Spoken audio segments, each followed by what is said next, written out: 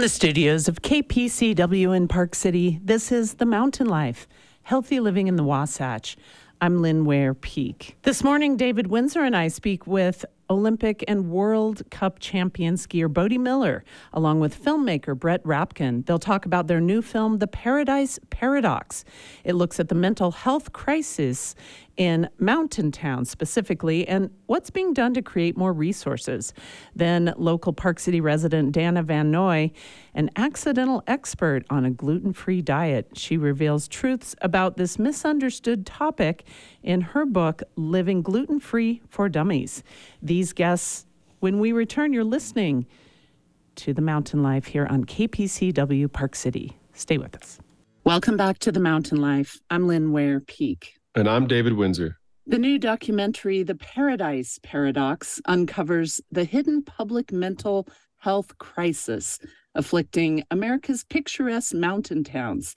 And it also spotlights solutions. It's about how a community starts talking about the mental health crisis and what they do about it. Our guests are the film's director, Emmy Award-winning sports filmmaker Brett Rapkin, who also made the documentary The Weight of Gold about Michael Phelps and other Olympians. He's also the founder of the Podium Society. We also welcome someone who really needs no introduction in this community, but we'll introduce him anyway. He's family man, businessman, four-time world champion, six-time Olympic medalist, and one of the most exciting skiers of all time, Bode Miller. Bode was also involved in The Weight of Gold and is the executive producer of The Paradise Paradox. Welcome to both of you. Thanks for having us. We're really excited to talk to you. This film premiered last week to a private audience in Park City. Brett, can you just start by telling us how this came across your desk and why you wanted to get involved? Sure, yeah. I think this really is an extension of The Weight of Gold in a lot of ways, and of my friendship and collaboration with Bode over the last nearly 20 years. The Weight of Gold, which focused on Olympic athletes and the mental health journey and challenges that they go through, as well as some of the lack of resources that they were being provided, just had such a huge impact. And, Bode was obviously a big part of that. And, after that came out and seeing what it did for people, we really felt a calling to do more. And when I heard about, some of the truly startling and scary statistics about mental health and suicide in America's mountain towns, I went to Bode and said we should really do something about that particular issue that's focused on solutions. And fortunately, we've been able to make a film. It's a very powerful film. It's sobering, but it's also hopeful. Bode, can you talk about your involvement and how you, as someone who's really lived in mountain towns most of your life, experience the mental health challenges among all the people that you've dealt with in your long career? Yeah, I think, it wasn't something that I was really aware of until, later on in my life. I think I saw it, but just like everyone, I believe, at least that I've talked to, you just kind of, I don't know, you just kind of man up, just deal with it and blah, blah. And it really, it's shocking to me that I was, unaware, because New Hampshire is a pretty extreme version of this, right? There's a tourism industry, there's really very little resources, long, cold winters. But I would say once I became aware of it, it really stood out to me that I reflected back on my history in New Hampshire, the time I spent in Europe in small mountain towns, and trying to sort of, I guess, give some perspective to what solutions were. And I think it was pretty obvious to Brett and I, as we sort of dove into the, what are the causes, what are the solutions, what's our goal here?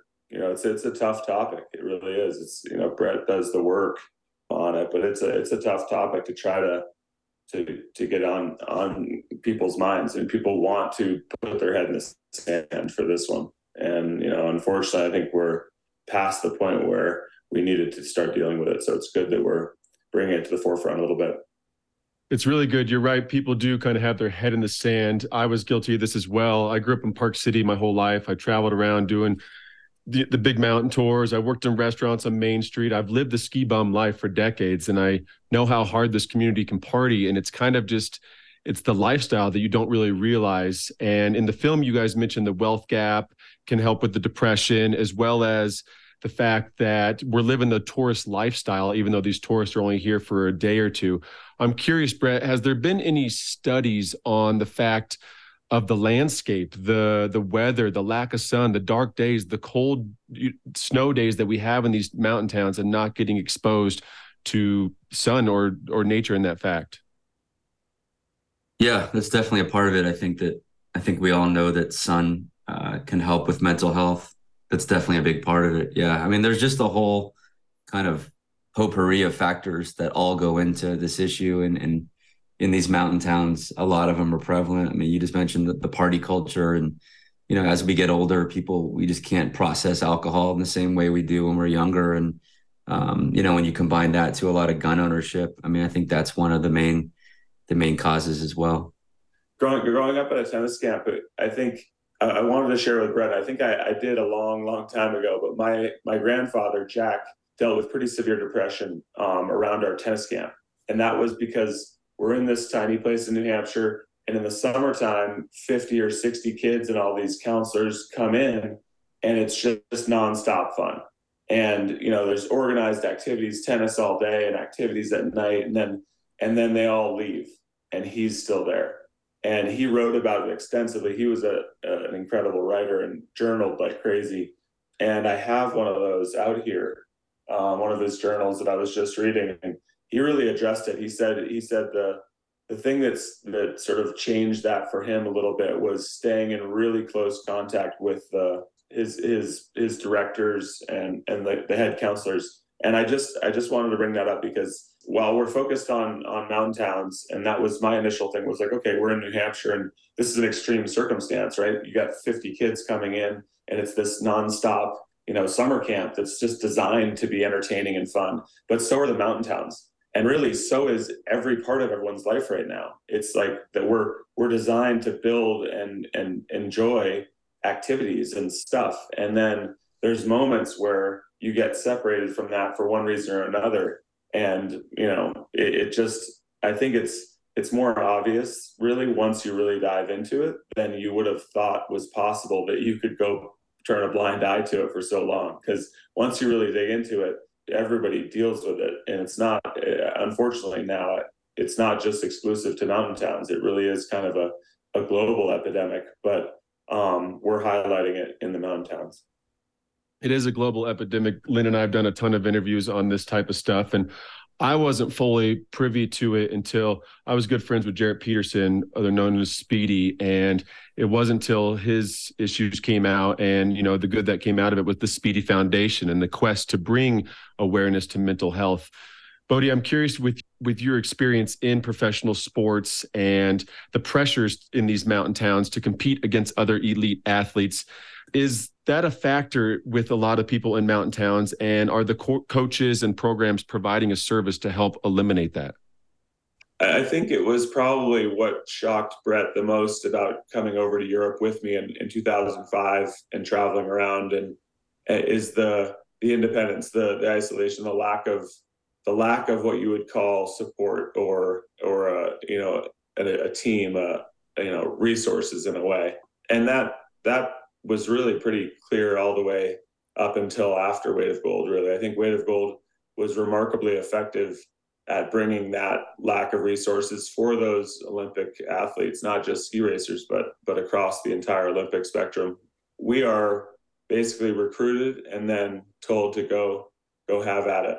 Like that's about the whole thing. I mean, they do set up, training, and then when you're competing, there is a group there. But when you're done competing, you go back to either your hotel room or, in my case, my motorhomes, and you're solo. You're with whoever it is that you set up. And there wasn't. I mean, and since I've been retired, there wasn't any resources really, anyone to reach out to. And there was dark times. I mean, Brett and I have been friends for since 2005, coming up on 20 years, and we talked about it a bunch, is that, it's kind of it's trial by fire, and you see it a lot. I mean, I've been impressed with the changes that have happened, at least within my sport, of people becoming more comfortable talking authentically about their situations. Michaela is a great example. I think, she's open about when she's having a tough day, or when she's under stress, or when she's feeling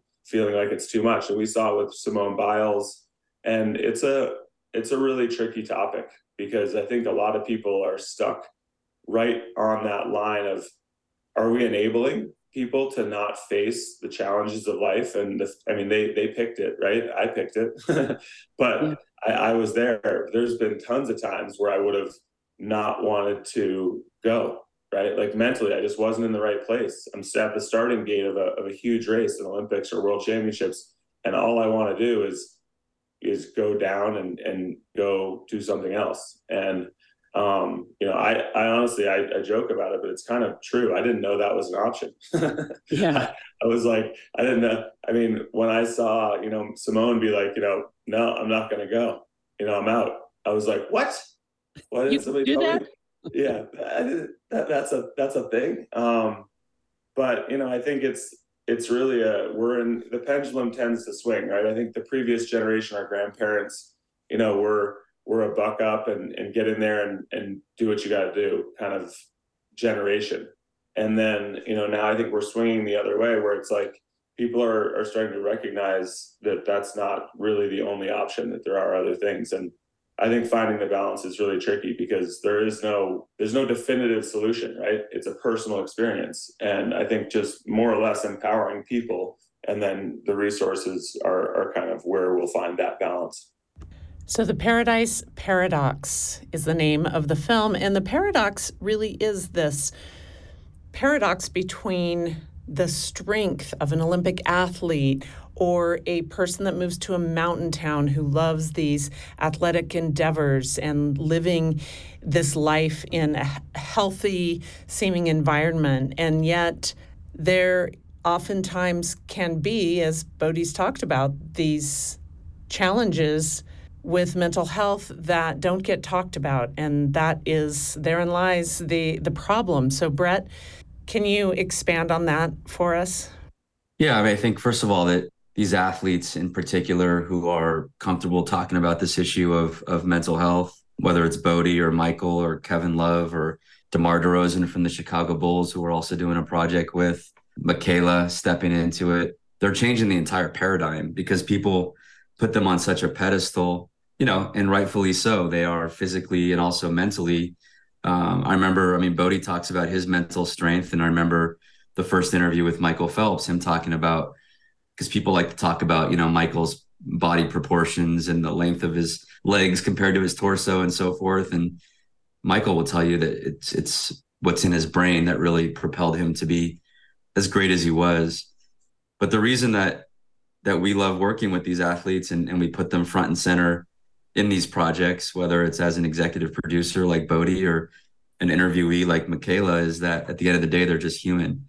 And what they go through is, in a lot of ways, like anybody else. At the end of the day, as Bode just mentioned, you're by yourself, you're on your own, whether you have, 23 Olympic gold medals or you're working as a lifty. So we think that the issue is completely something everybody can relate to. And working with the athletes is just really a great way into the story.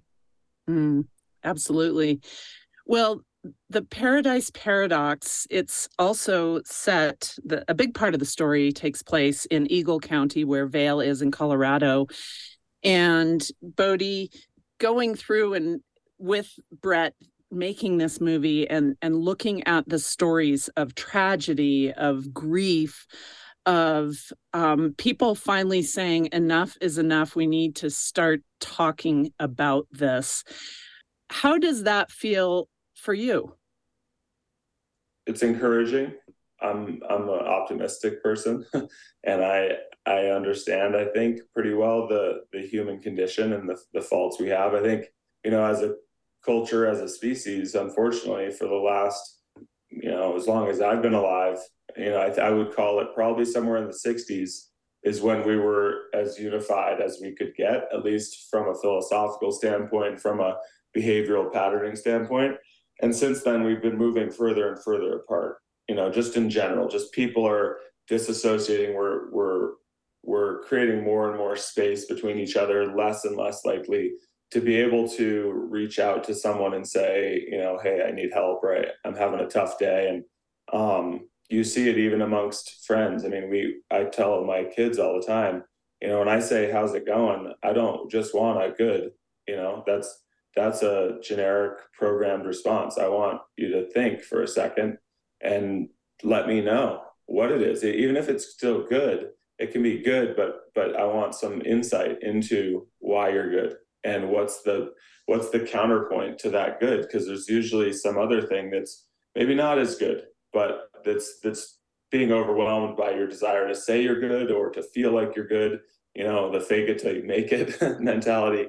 What I think is really kind of unique about this is that the solution is right in front of us. It's just we're not patterned into it. The solution is connectivity. It's community. It's real heartfelt communication and embracing the best parts of what it means to be human, which is that we can empathize and relate. And Michaela, I think, says it in the film about, what's the one thing that everyone can relate to, and that's across socioeconomic, geographic, everything. And I think she's right. I think it's struggle. I don't think there is another one that stands out as far to me as the single thing that we could all relate to. Everybody struggles, whether you're an Olympic athlete, the president, a lift op, or work at the gas station, or unemployed, as a parent or as a single kid who's 12 years old. Like, everybody can understand that people struggle. And right now with the Instagram generation, it's easy to think that people don't struggle. It's easy to think that everybody else's life is just nonstop awesome. And I think the solution is simply connectivity. It doesn't. I think that's maybe one of the things that we need to continue to work on. Is Vail is a unique spot, and really empowered and powerful people came together and raised a lot of money, and the solutions that they came up with are remarkable, but it's not reproducible in every other place. I mean, I think it's $86 million they've raised right now. And I don't think all the solutions have to be monetary, and they don't have to be treatment solutions. They have to be hitting at the root of the problem. And some of that is as inexpensive as anything can be, which is just people communicating, people being open. That doesn't cost anything. People might think it costs some emotional vulnerability, but ultimately it's positive for both parties if they can figure out how to do it. So, it's really important that we get the conversation going. I think it's also really important that we highlight the successes that they've pulled off in the Eagle Valley. But I think it's important to point out as well that this isn't a one-dimensional problem, and there's not one solution to it. And some of the solutions are going to be really accessible for everybody, and some are going to be really challenging. One of the things I'm trying to do with the film, I spent the whole day yesterday mapping this out with my team, like literally looking at all the different conglomerates that own the ski resorts. And I'm something like 90% of the ski resorts are owned by several companies. And we're hoping that this film can be a tool for all of them to reach across the aisle and to work together, along with some of these most influential families and private equity companies, et cetera, to address this nationally, so that not only can some of the solutions that have been created in Eagle Valley be replicated, but maybe there's even a scenario where they're sharing resources, whether that's ideas or blueprints or even funding. I think we have a major opportunity here. We're starting to get the attention of the entire snow sports industry. Bode and I both have no politics involved to reach out to every different organization. This film is not just meant to open up the conversation. It's meant to create actual real change. And we won't be satisfied unless we see tangible results from the film. And that doesn't just mean conversation.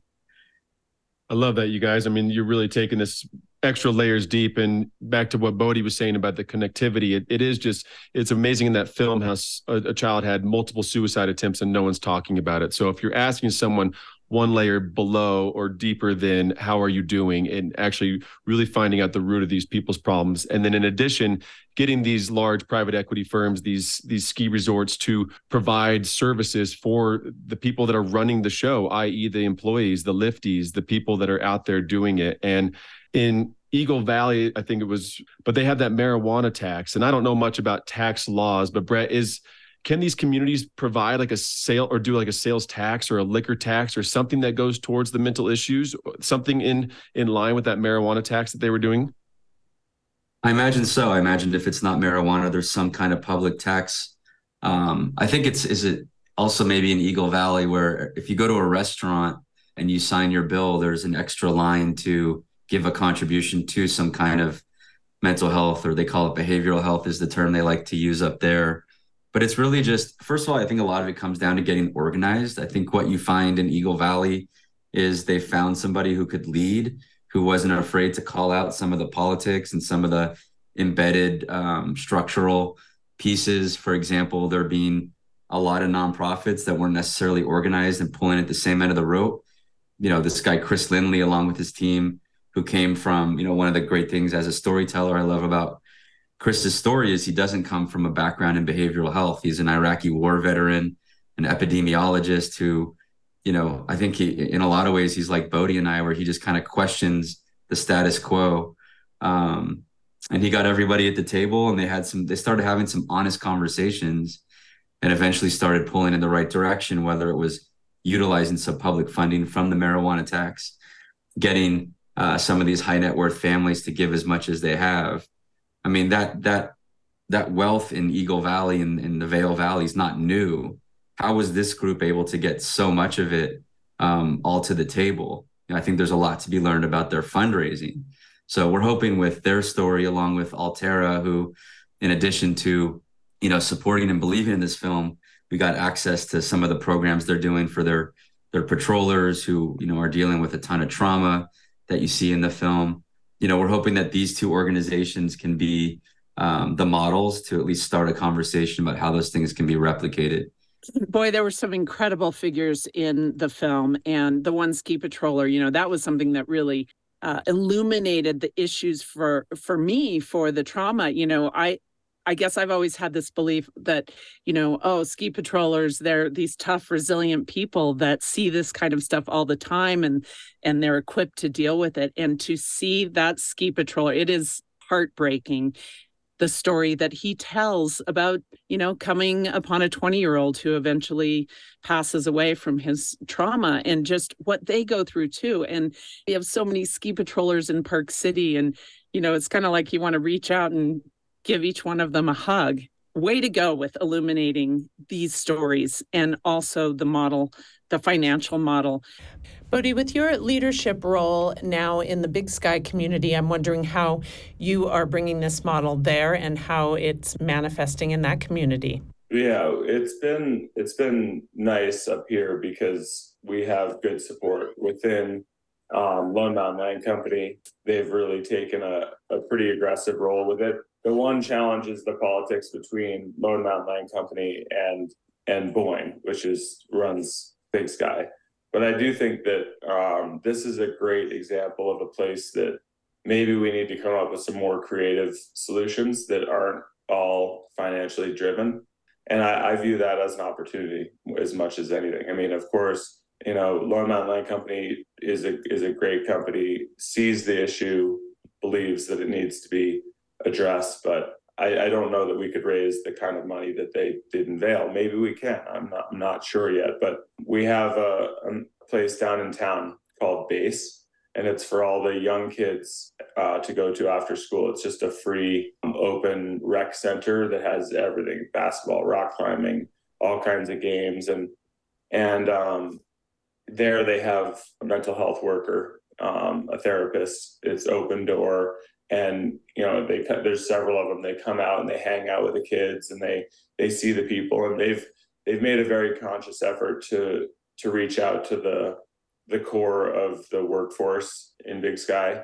and really try to reduce that stigma so that people aren't afraid. They're worried about someone seeing them come out of that office door. And I think fortunately that part it's less scary or less of a thing in reality than it is in people's minds. But it's, I think this is a good example of a great place to test out some of my theories, which is just connecting people, doing fun activities. I think sport is a great way to unify people, give them some activity. We're going to start up this winter, sledding races every week. These like sledding races that are around a barbecue with no drinking. So people have a chance to do something, socialize without drinking. And, that's a part of it. Is a lot of times people, when they drink, they will have more honest, open conversations.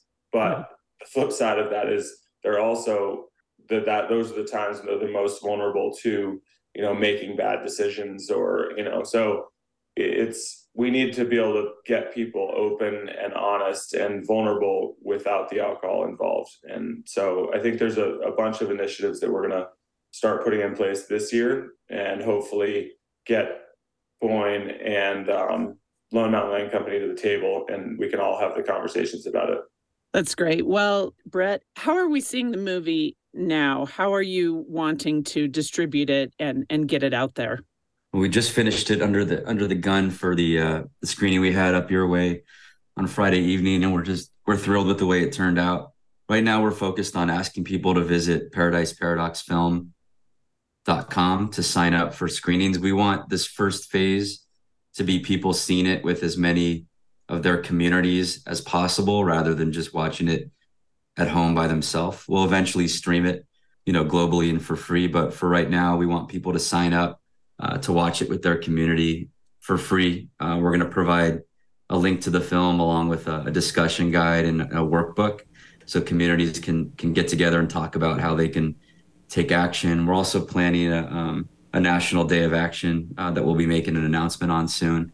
But yeah, for the time being, ParadiseParadoxFilm.com. And filmmaker Brett Rapkin and champion skier, businessman, family man, Bode Miller, thank you so much for joining us today on The Mountain Life. We really appreciate it.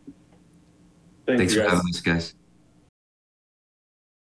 Welcome back to The Mountain Life. I'm Lynn Ware Peak. And I'm David Windsor. Our next guest is local resident Danna Van Noy, who is also known as the gluten-free guru. She was shoved into the deep end of the gluten-free pool in 1991. Think about that. It was long before the internet, long before anyone knew what gluten was, and long before there were products, cookbooks, and bloggers. She was desperate to save her then toddler son, Tyler, and on her own to figure out how to do it. She's written many books on the topic and joins us today to talk about her most recent book, Living Gluten-Free for Dummies. Danna, welcome to The Mountain Life. Thank you so much for having me. We're really happy to have you, and I love that we have a local author who also is big into the gluten-free world. And as you say, from 1991, Tyler was a little toddler. What were his health symptoms, and how did you ever think about gluten? Because we didn't know about it then. Did not know about it. And keep in mind, that's 32 years ago. It was long before the internet or any books were written. Nobody knew what gluten was. And I had this little 9-month-old at the time, and he had diarrhea badly. So I'm, nervous new mom. I'm taking him to the doctor. Doctor said, there's nothing wrong with this kid, but back in a couple of weeks if he still has diarrhea. So of course I did again for weeks and months on end before doctor number one said, you know what, honey, your kid is fine. Go away and please don't come back to our office. I was literally fired from my pediatrics office. So I went to doctor number 2, same result, 3, same result. And finally, doctor number 4, I ran into by chance. We had changed insurance and Tyler had an ear infection.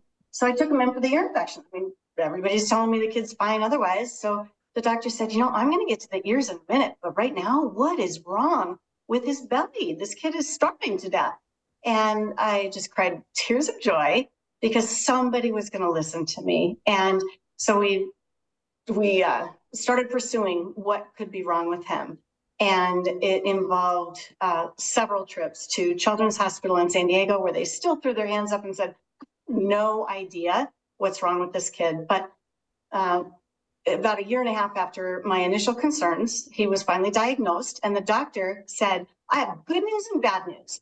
The good news is we have a name for this. And the bad news is we don't know anything about it. And at that time, he said, it's a rare pediatric condition.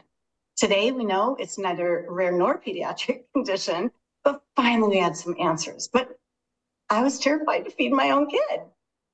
I'm wondering also if other health-related symptoms, like the fact that he had an ear infection and things like that, were manifestations of gluten, the effects of gluten in his body. Yes, great question too, Lynn, because I'd love to talk about the symptoms and the problem with looking for symptoms. There are well over 250 symptoms that can be associated with celiac disease, and sometimes they have no symptoms whatsoever. So that becomes very confusing. For Tyler, his little arms and legs were growing, they were shrinking. He had none, and he had a huge Biafra belly. By the time he was finally diagnosed, he looked like a malnourished child. He was. And so that was another symptom. Also, the doctor asked me, has his behavior changed? And I said, yeah, he's become very clingy and he's mommy attached. And he wasn't like that before. And that was definitely a red flag as well. And Danna, I owned a gluten-free company for 8 years, from 2019 to like 17-ish. We had a product called banana flour. It was unripe green bananas, dehydrated and milled into flour. And because they were green, they were high in starch, which allowed them to bake well. So it was a baking alternative. A lot of our customers that reached out to us had a very similar story to yours. Their children were struggling, their spouses were struggling, and they couldn't figure out why. But we started our journey 15 years-ish after you did in 2009. And so what do you think it is about gluten intolerance or celiac that is so behind the curve and is taking so long to evolve with a diagnosis? Great question. There are several reasons for that. Number one, we are behind other countries. So Europe is miles ahead of us in terms of the diagnosis itself and understanding everything about it. But number two, it's so hard for people to get diagnosed right now because, and still today, it's gotten better, but it's hard to get diagnosed because the symptoms are so varied. It might be that they just have anxiety or depression. And guess what? You go to the doctor for anxiety or depression, they're likely to hand you a pill. So it could be they're infertile. They're going to suggest IVF. I mean, I'm going to extremes, but those are actually symptoms of a gluten sensitivity or celiac disease. So hard to diagnose. Also, the medical field sometimes tends to hear hoofbeats and then look for a horse. But this is a zebra. And they now are becoming more aware of it. But boy, 32 years ago, no internet, no books, no awareness, no foods in the stores. Nobody knew what gluten was. 32 years ago, it's a whole different story. So I'm imagining my time speaking to doctors and customers and all these things, and I've been out of the game for a minute, but as far as the diagnosis of gluten and the understanding of what it can do, has it evolved more than being a hard disease to diagnose, one, and two, is it gotten any better? Because I recall that it had to do with the fact that America had changed. It was GMOs all in our products. So is that moving any closer towards the right direction, or is it still just backpedaling because of America and the USD regulations?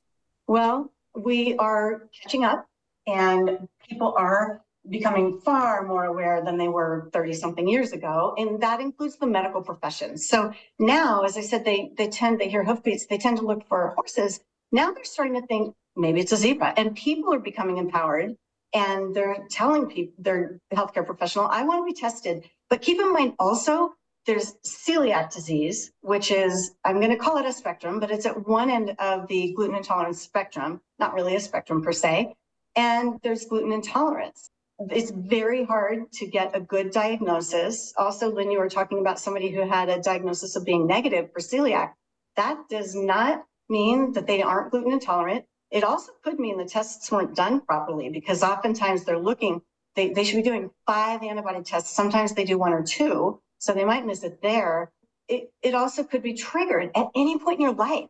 And so if you were fine your whole life and all of a sudden you're like, ooh, beer and pizza is making me feel icky, it could be that you were only recently triggered. And it's so important to realize this. Once tested is not always tested, meaning you could be negative at one point with a great, legit testing process, but you might be positive the next month. It's interesting, Danna, that for someone like your, darling little baby boy who was gluten intolerant, I think of it always as somehow our diets have gotten out of balance, or maybe our food has been modified enough that somehow our bodies are shutting down to it. But a little baby, what was his history that led him into this place? Do you know that, or can you only suspect at this point?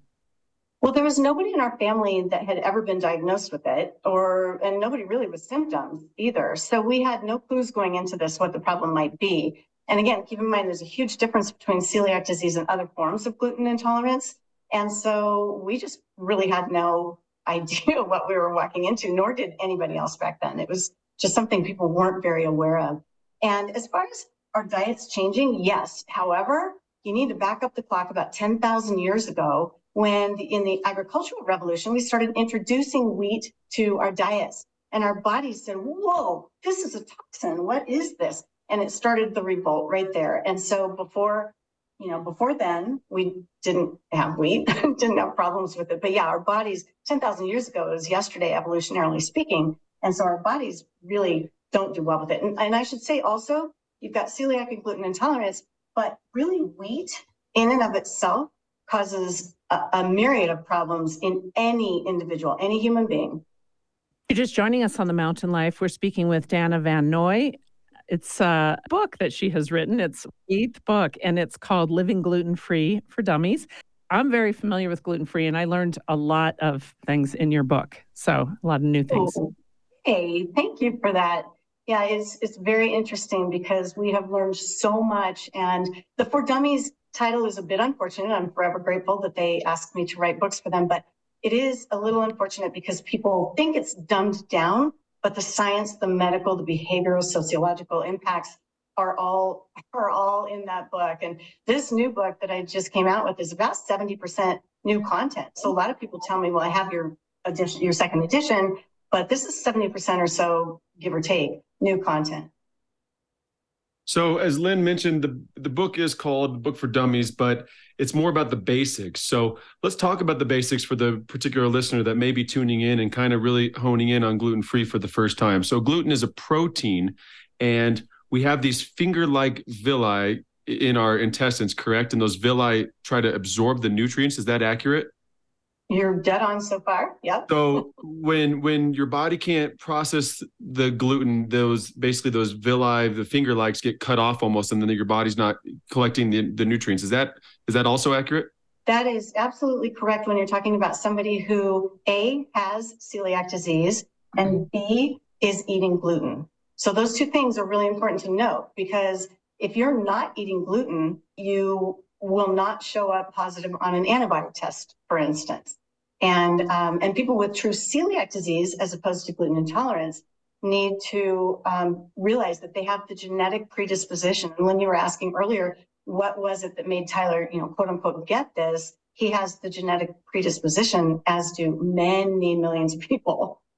So millions of people, as you mentioned, need to be gluten-free, and many don't know it because it's a very underdiagnosed disease. But you say more people are going gluten-free for all the wrong reasons. Explain that a little bit more. What are the wrong reasons, and how can going gluten-free be a bad thing potentially? Yeah. Well, gluten in and of itself isn't great for any human being. But going gluten-free just for the heck of it is sometimes not a good idea, because if you have celiac disease, you really should be properly tested so that you can be aware that you have 100% strict adherence to this diet. If you haven't been tested and your biological relatives haven't been tested, then people sometimes go into denial, or they cheat because they don't know for sure that they have it. So yeah, being tested is really important if you suspect celiac disease. But then you're back to your question, is it bad for you to go gluten-free? No, absolutely not. I would just encourage people to be properly tested, because as I mentioned earlier, you can't be properly tested for celiac disease after you've been gluten-free for let's say 3 months. What you're saying then, Danna, is that you have to have been introduced to some gluten for how long to see if you actually are testing positive for celiac? It depends on a lot of things. How long you've been eating gluten in the past, when your symptoms first began, and how long you were symptomatic, if you were symptomatic. Some people have no symptoms whatsoever. So you really need to be eating, that we measure in parts per million, but you really need to be eating, let's say, 1 piece of toast a day for a few months before you get tested and accept the results. And then also realize there are false negatives in the testing process and very few false positives. So if you get a negative test, it doesn't mean that it was done well, and it doesn't mean you won't trigger in the near future. Has your son Tyler, gosh, he must be about 32, 33 now, something like that. Yeah. Has his, going without eating gluten for so many years, has anything changed? Is he celiac, or is he just extremely gluten sensitive, or has that changed? Yeah, he is absolutely celiac, and that never changes. Once we know you have celiac disease, you're never going to not have it. Your symptoms may go away if you quit eating gluten, but you're going to have it for life. So Tyler, I used to laugh, here I am, terrified to feed my own kid, and I've got a almost 2-year-old saying, I want crackers, I want cake, he's pasta, bread, pizza, everything that we feed our children.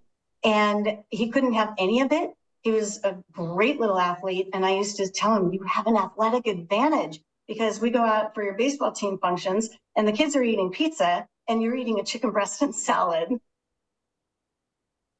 So saying that, going back on that level of being a celiac never changes, I would imagine that not much this is kind of a forgotten disease. Is there any new studies that are providing some sort of relief for gluten intolerance or celiac disease, i.e. like a pill like you could take for lactose intolerant type stuff? Is there any kind of studies or movement towards a remedy for this? Yeah, absolutely. And I do cover a lot of that. That's a lot of the new information in this book, because they have really tried hard to come up with either a vaccine. So let's say that you have the genetic predisposition. They're trying to come up with a vaccine and medications or something to help you to be able to eat the gluten but not have the deleterious effects. Got it. So Danna, what is your overall objective with this book? I mean, what are you hoping for your audience to understand about gluten intolerance and get out of this? I love the fact that I've been privileged enough to help people throughout the last 30-something years. People have come to me and said, I have been sick for 5 years, 10 years, 30 years. I had one woman come to me and say, I was diagnosed with a form of cancer, but because I heard you speak and read your information, I went back and made some demands of my physician, and now I know it was celiac disease. That's the beauty of this, is that gluten intolerance and celiac disease can be controlled through diet. We don't need surgery. We don't need ongoing medications forever. To me, that's beautiful. And I love to share the passion of loving a gluten-free lifestyle. And I love helping people. Over these years, I used to speak all around the world a lot. And people would just come up to me crying, or to Tyler, crying and saying, you changed my life. And that's just incredibly rewarding. I'm curious about how he developed as really being, 90% of his life being gluten-free, and how it has affected, everything about him. And even because gluten can produce, bad psychiatric symptoms and things like that. How has he developed as a full 32-year-old?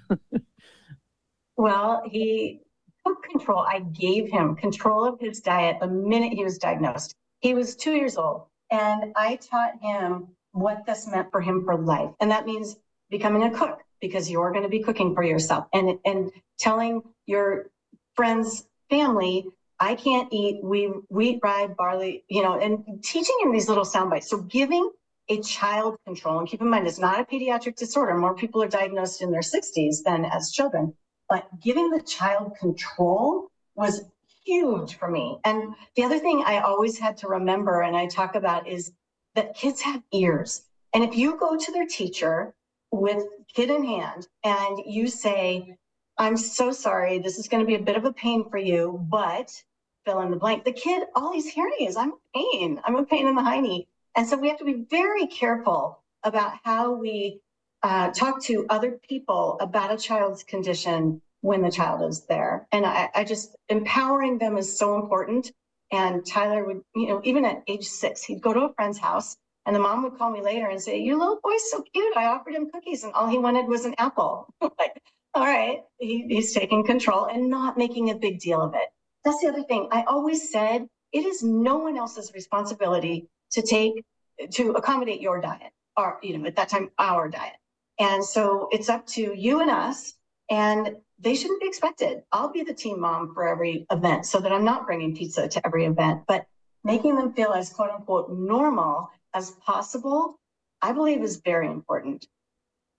I agree. And that normalcy is probably a lot harder back then when there was not a lot of options. And I kind of stumbled into this. And then by default, my stepdaughter, we found out that she was gluten intolerant. And then by default, my wife and her have been gluten-free for the last decade. And I've dabbled in it. Just the house itself doesn't provide that much gluten to be had. So I've lived this lifestyle for a while. But when I was running my business, there was a lot of skeptics about just the taste of gluten-free products. And just that was one of the biggest things of all my friends that didn't want anything to do with this was, those things suck.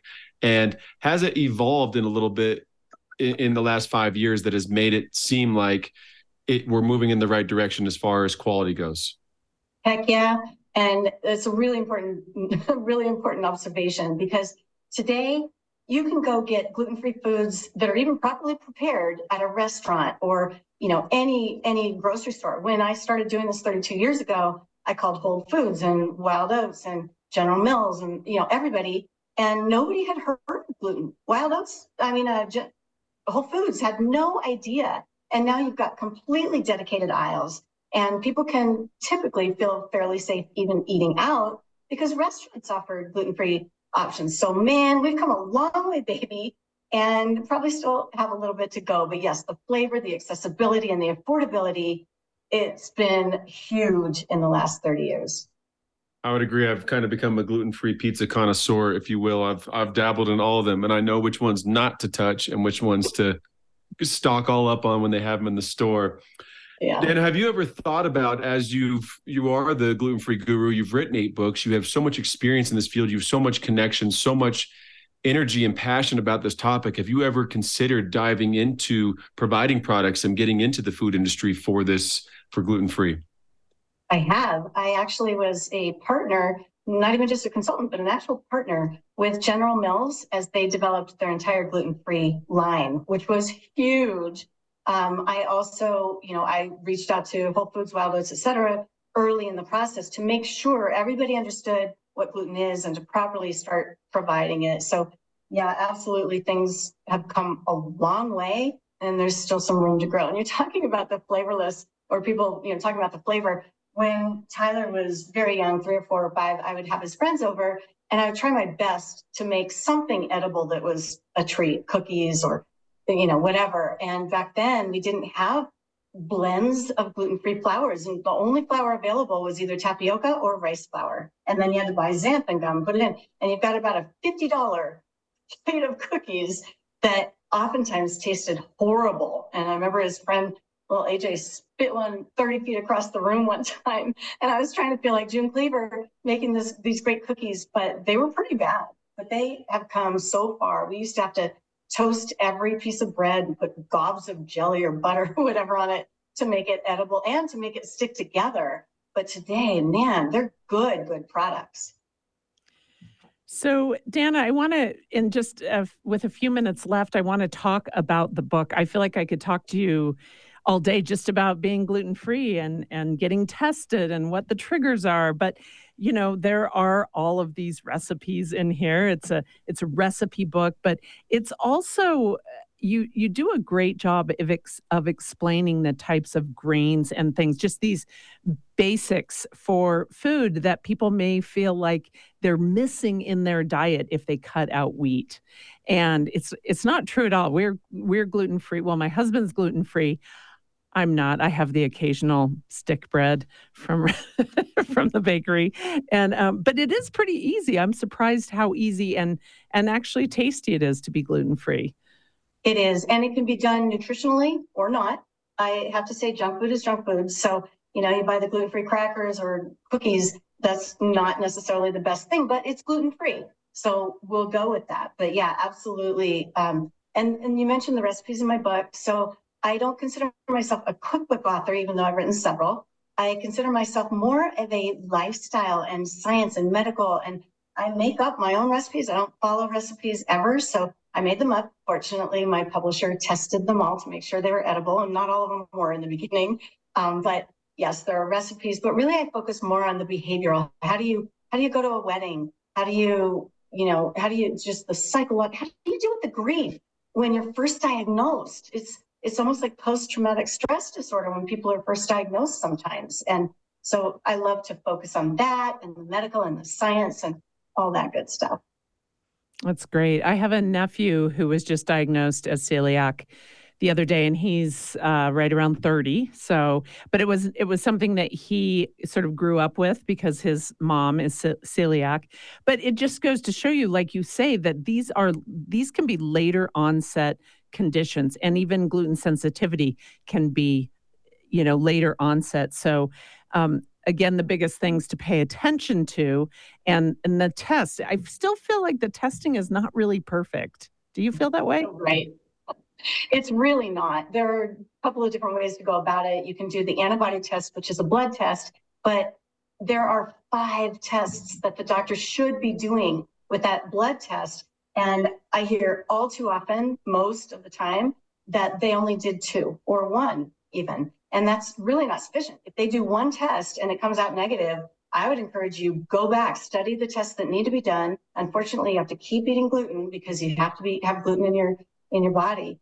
But I think that's a really important note, is that you definitely need to be tested properly if you want a true diagnosis. Well, Danna Van Noy is our guest, and her book is Living Gluten-Free for Dummies. It's the 3rd edition. Danna, thank you so much for joining us on The Mountain Life. This has been really great. Thank you both so much. It's been my pleasure.